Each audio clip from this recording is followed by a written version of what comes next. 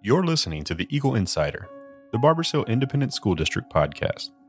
Barbers Hill is dedicated to educating, connecting, and inspiring our community.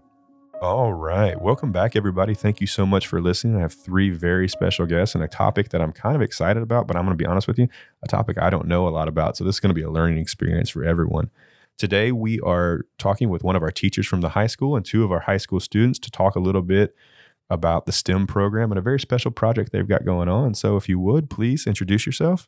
My name is Ken Wilkerson. I am the CT engineering teacher at the high school. My name's Caden Kirby. I'm the president over our robotics club at the high school. And you are a junior? I am a junior in high school, yes. Go ahead. My name's Colby Holman. I'm a senior at the high school, and I'm kind of the forced leader of the design team. Very good. The forced leader. I like that. You got voluntold to do something. Happens when you're an adult as well. Okay. First things I said, this is going to be new for me too. We already had a name change. First off, you told us that you were a CTE teacher, which stands for Career and Technical Education at the high school, which is part of our electives program. But you called it engineering. Now, I'm 2 years removed from the classroom. When I was there, they called it STEM, I believe. So tell me a little bit about your pathway at the high school and the classes that you teach. So CTE, or in engineering itself, there's no STEM pathway. Right. Did there used to be? Or did I make that up? Okay. Absolutely. Okay, good. But TEA has kind of changed some things, and now it's an engineering pathway because we live right in the middle of a bunch of plants, right? Right. So we kind of want to cater to that and give them that experience and prepare them for that. So I teach intro to engineering, engineering design and development, engineering design and presentation, as well as right now, principles of applied engineering. So all that is changing here pretty quick. But of course, TA changes everything. Right. So that's going to change. We're going to do more civil and some architectural side, how that kind of ties together, as well as, trying to do some environmental engineering, some essentials of engineering, which is kind of like an intro class, but it covers a big, broad spectrum. So I don't like to put everybody in the same box, excuse me, because a lot of people want to explore, the aerospace side. They want to explore the chemical side. They want to explore the plant side, the productive side. And I try and pick projects, or they pick projects to gear towards that, so that not everybody is learning. It's all the same process, but try and gear that more for what they're wanting to learn, if that makes sense. Absolutely. And so there's a ton of choices if you're a parent or a student listening. It's a 4-year program, so there's so many options that you could take. When I was in the classroom, I taught AV technology, and the same thing. You started as a freshman, there's a principal's class, and you move up, and it's such a unique situation as a teacher because you keep some kids for 4 years. And so just talk a little bit about that and the relationship you have with your kids and keeping somebody in the program for that long. So this is my first year at Barbers Hill. Right. Well, welcome. So I came from, I taught at Willis and I've taught at Cleveland, all engineering. Prior to that, I had my own business as an engineering design firm. And before that, I worked at NASA. So I worked at NASA for a few years. So trying to go from what I know they need in the real world to what they need in the classroom has been a little bit of a struggle, really. Right. Because they think everybody should just be in this one box and you have to do it this way. Well, there's so many different ways and so many different avenues. Just because you want to be a structural engineer today doesn't mean you can't be in the petroleum side. Right? Mm-hmm. So a lot of companies want to see that you are dedicated, you have the drive to get that degree, to get that education, to be, more focused. And you can change over without changing your degree. You can change over once you're actually in the field and have that on the job training. So I try and gear them more. Hey, yeah, you might think you want to know aerospace, but you may really decide that's not quite what I thought it was. I like the design side of it. So I try and give that big, broad spectrum.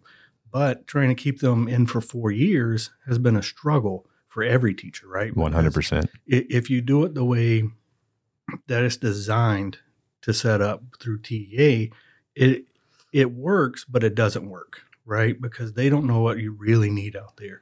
And to keep their attention, and even to keep my attention in the classroom, it's got to be something weird and wacky, right? You have to do that that more hands-on versus we can talk theory all day long, but until you actually get out there and do it, you're not really going to understand it. Right. So it's like putting your hand on a stove. You can tell a kid all day long, hey, don't put your hand on that stove. It's going to burn you.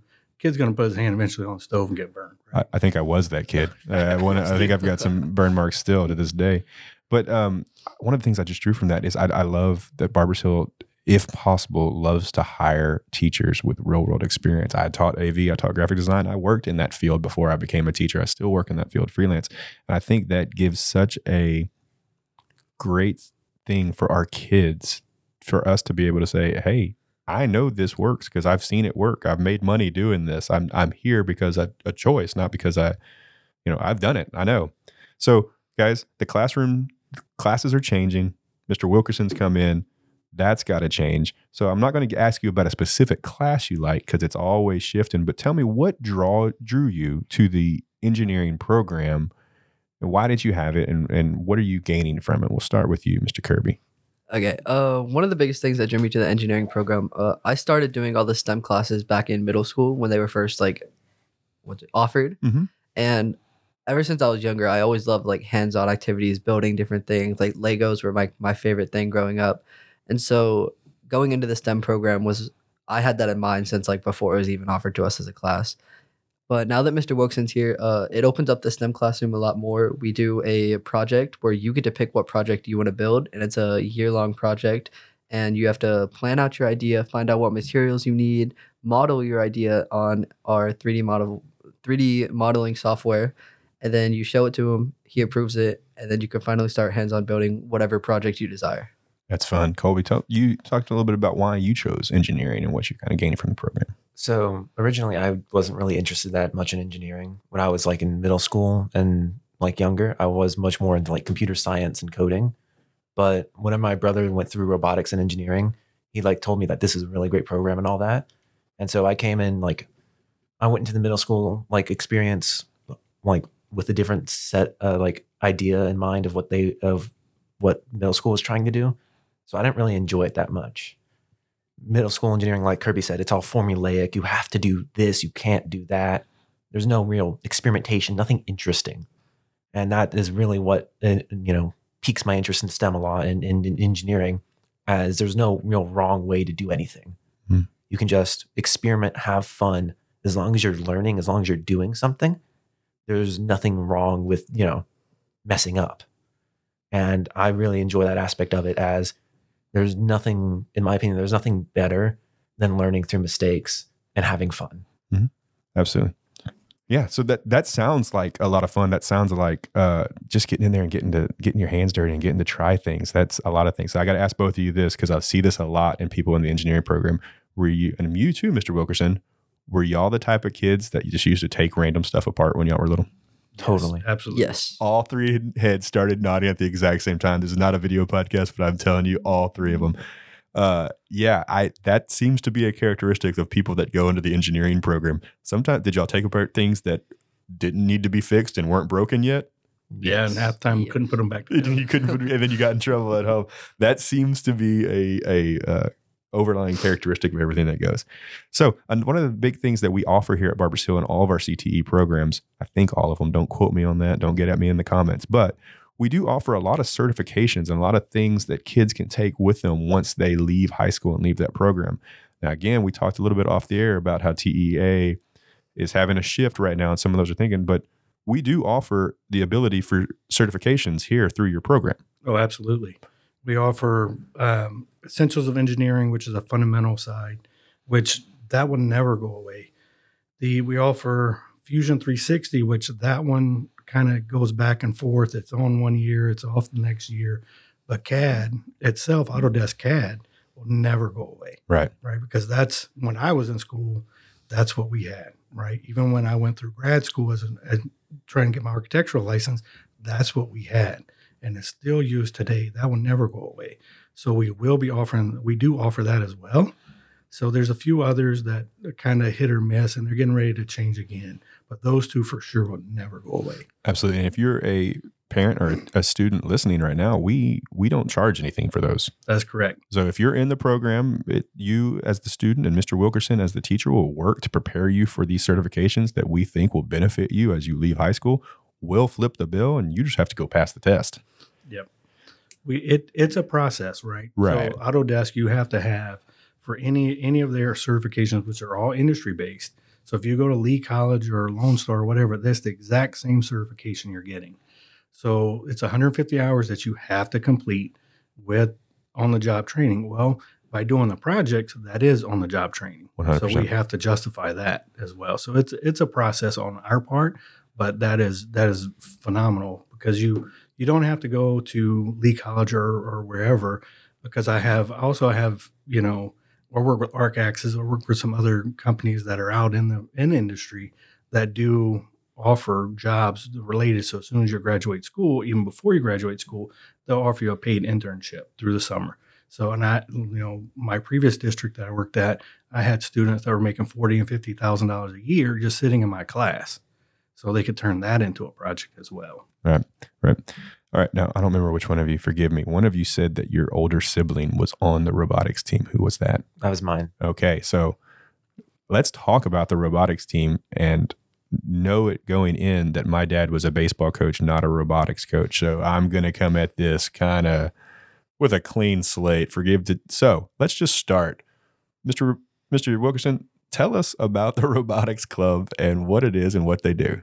Well, I'll let them talk. Right? Okay, sure. Because to give a backstory, I handpicked both of these, right? So when we're talking about the STEM bus, I handpicked Colby because of his leadership, because he sees things a little bit different. So he's heading up that entire project. He actually wrote the grant for it. That's beautiful. Well, so I try and do more student-led than being about the teacher and whoever's in that position. And with Kirby and Colby also helped a lot with the robotics in the very beginning when I came here.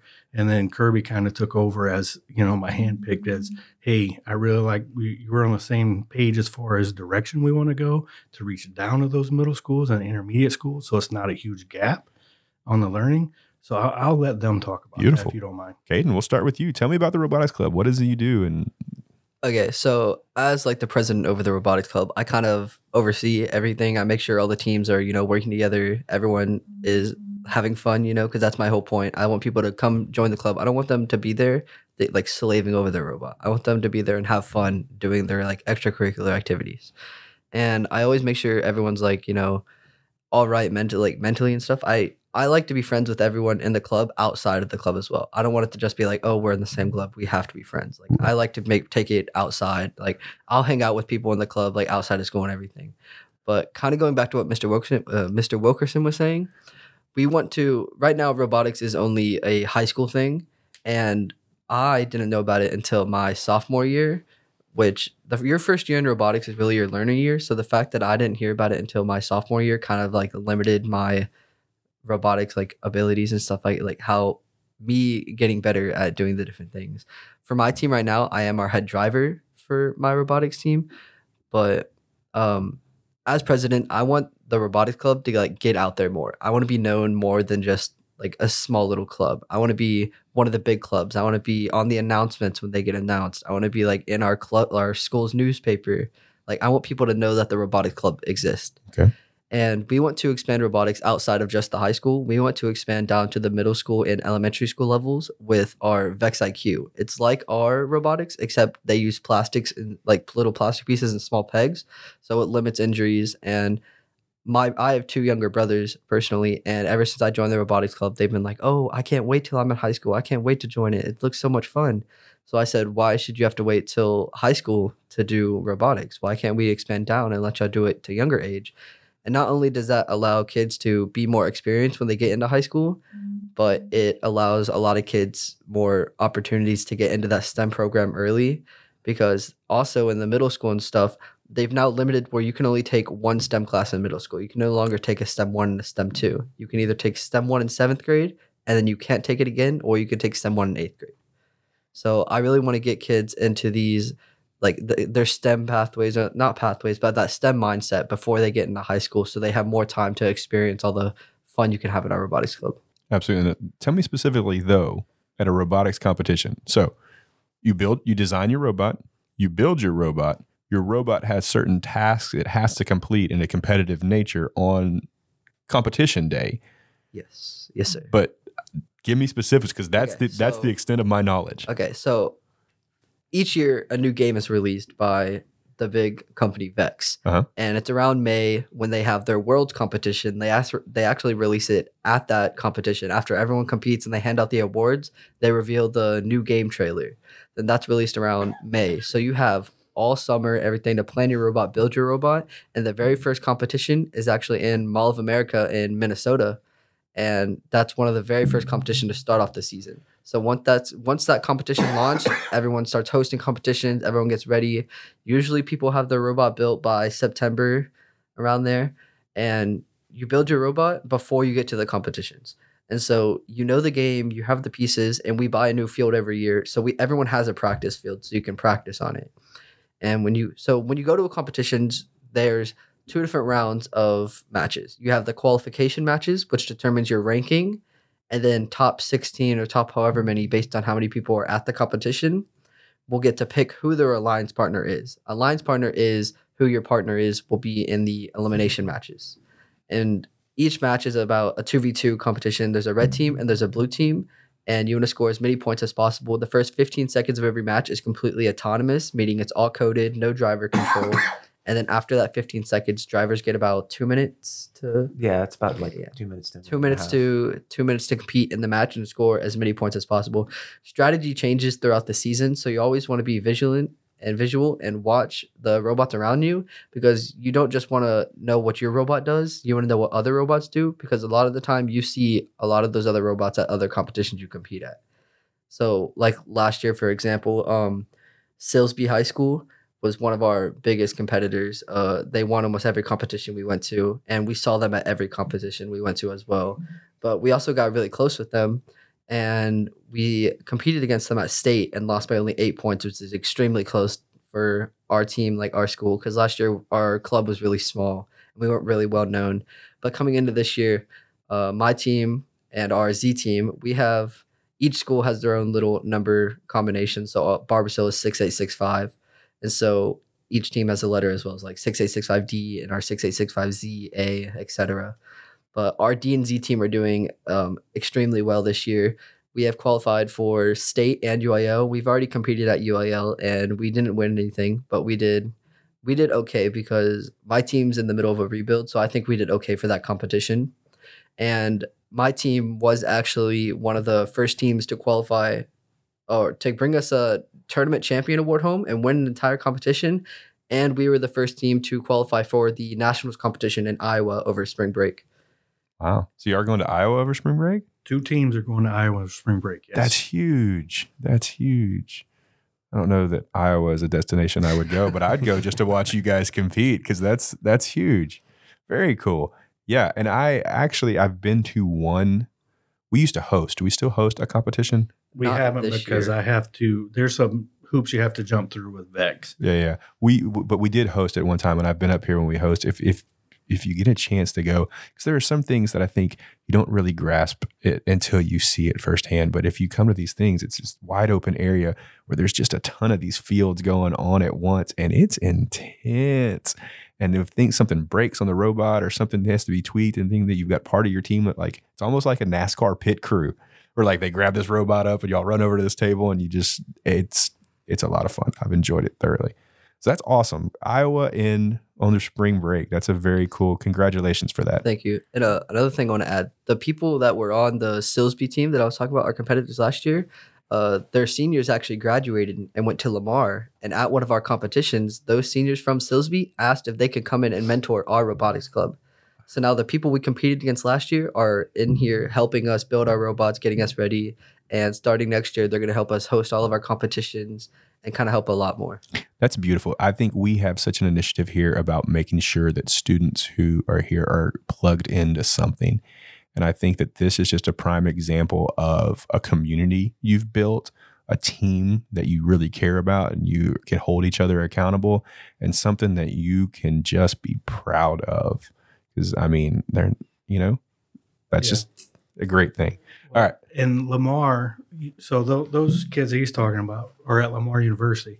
Lamar has reached out and they actually want to offer 5 scholarships through robotics next year. Wow. For some of our students to go there. That's beautiful. That's beautiful. All right. So let's shift gears a little bit. That's awesome. Thank you, Caden, for sharing about your robotics club and the success y'all have had. But y'all came up on my radar based on a grant that we had written, or not we had written. I did nothing. I've done nothing but hit record. But a grant that you guys have written for something we call a STEM bus. So first off, Colby, we're going to go to you. What in the world is a STEM bus? So the easiest way to explain it is just it's a mobile learning center for STEM and engineering and anything that can basically go into the very vague definition of STEM. It's mostly meant to just go around to other schools, places that may not have a STEM program, or like they're maybe they don't have a STEM class, like a high school doesn't have it, or it's too low of a level for them to have a dedicated STEM class, to teach them about, hey, this is what STEM is. This is what these people do. This is how engineering and like science all factors into this. It's really just to educate them and show them the experiments, and pique their interest in it in order to get more people into the field and into the classes. Absolutely. Whose idea was it? Whose idea was the STEM bus? The schools, actually. The schools? Yeah. Okay. Now, I'm assuming a STEM bus is not a easy task and not an inexpensive task. So in order for the STEM bus to come to fruition, what did you have to do to fund this project?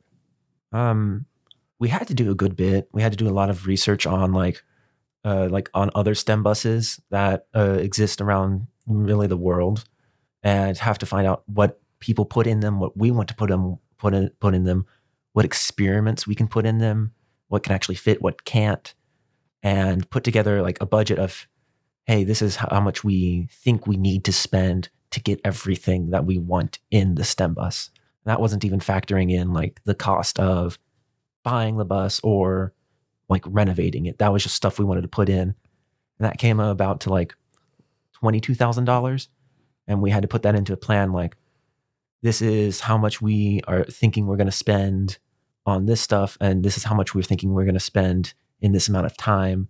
This is how long we're going to take on this. And it's a lot of like just assumptions that we had to put down on paper and into a plan, into like slideshows, into calendars, to basically get down a very vague process of what we're going to do. But that process had to be funded. So you had to write a grant and go through the grant process. Talk a little bit about the grant process. The grant process wasn't really that hard, in all honesty, from at least from the student side, from what my team did. Though I assume in administration, it was a lot harder to like petition it. Right. We just had to like use the budget that we have gotten and like the assumption of our budget and say, this is how much we think we're going to need. And this is like approximately when we'll need it by. This is why we want it. This is how we're going to use it. This is what it's going to go towards, how it's going to benefit everybody, how it's going to benefit the school, and how it's mainly going to benefit the students. Right. So yeah, the Education Foundation, for those of you that don't know, issues grants every year based on new initiatives and new ideas and things that we want to do to try to stay at the forefront. I have a podcast on it. If you want to go back and listen to it, don't quote me on what season or what episode it is, but I know I've done one.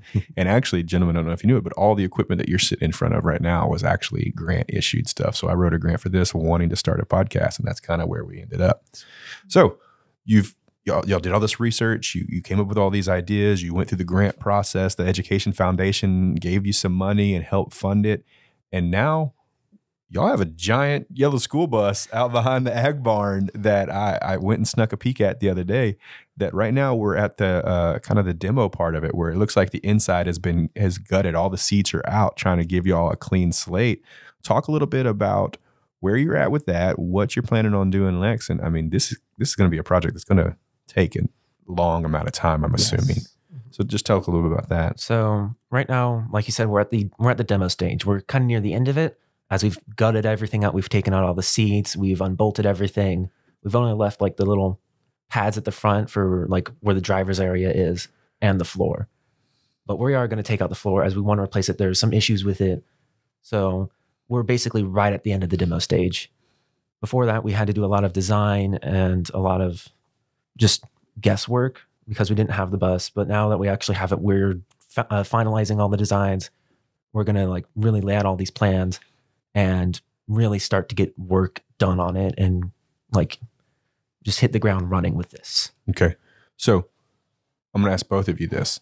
Based on the designs and the ideas that we have now, what's the one experiment, the one station, the one thing that's going to be in the STEM bus at the end that you're like, that's cool, I'm excited to show this to the younger generation? Is there something that's really jumped out at you, or you're not even at that point in the process yet?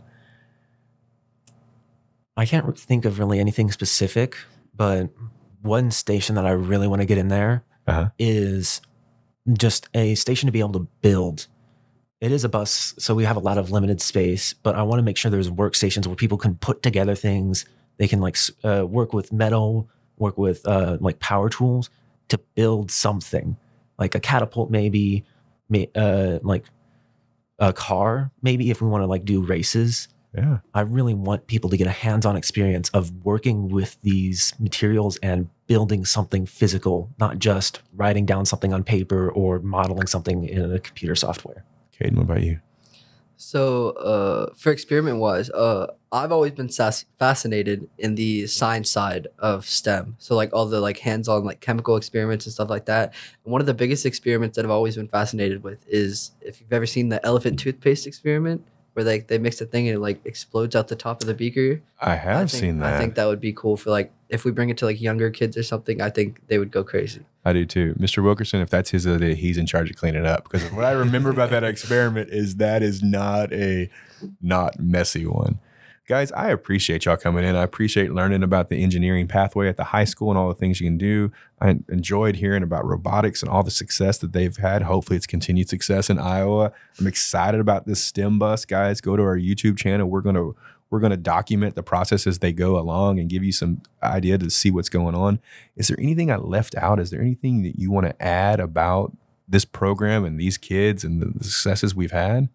I just think, coming from a different school district to this one, it's been a huge change for me, where kids want to get involved and all they need is a little bit of direction. And I mean, they speak volumes for not just the program, but for the school and the environment that we're in, right? Is that they want to own whatever they're doing. And that's pretty impressive. Yeah. Guys, anything else? Anything you want to say to that younger generation about getting in this engineering program, this robotics club, and getting on this STEM bus project? I'd say, like Colby was saying earlier, he wasn't ever fascinated with it. I think if you're even like the tiniest bit fascinated or anything like that, just try it out. Yeah. Because you can't go wrong with just testing. If you don't like it, you don't have to do it again. Yeah, do it. I say you at least try. Do it before you go to college, and it costs you money to change your major. Try it in high school. Especially with like what they were saying earlier of like Mr. Wilkerson saying like it's all like kind of interconnected. You can go in for one thing but end up doing something totally different. Even if you're like just interested in coding or doing science experiments or, just even 3D modeling something, working on games, you really want to go into a STEM program because you never know what you actually really are interested in. And it's a great way to just experiment and find out, consequence free. Yeah, I appreciate that, guys. Thank you so much for your time. Thank you so much for all of this, guys. Have a great day. Thank you. Thank you. Thank you for listening. If you need more information about our district, please visit our website at bhisd.net.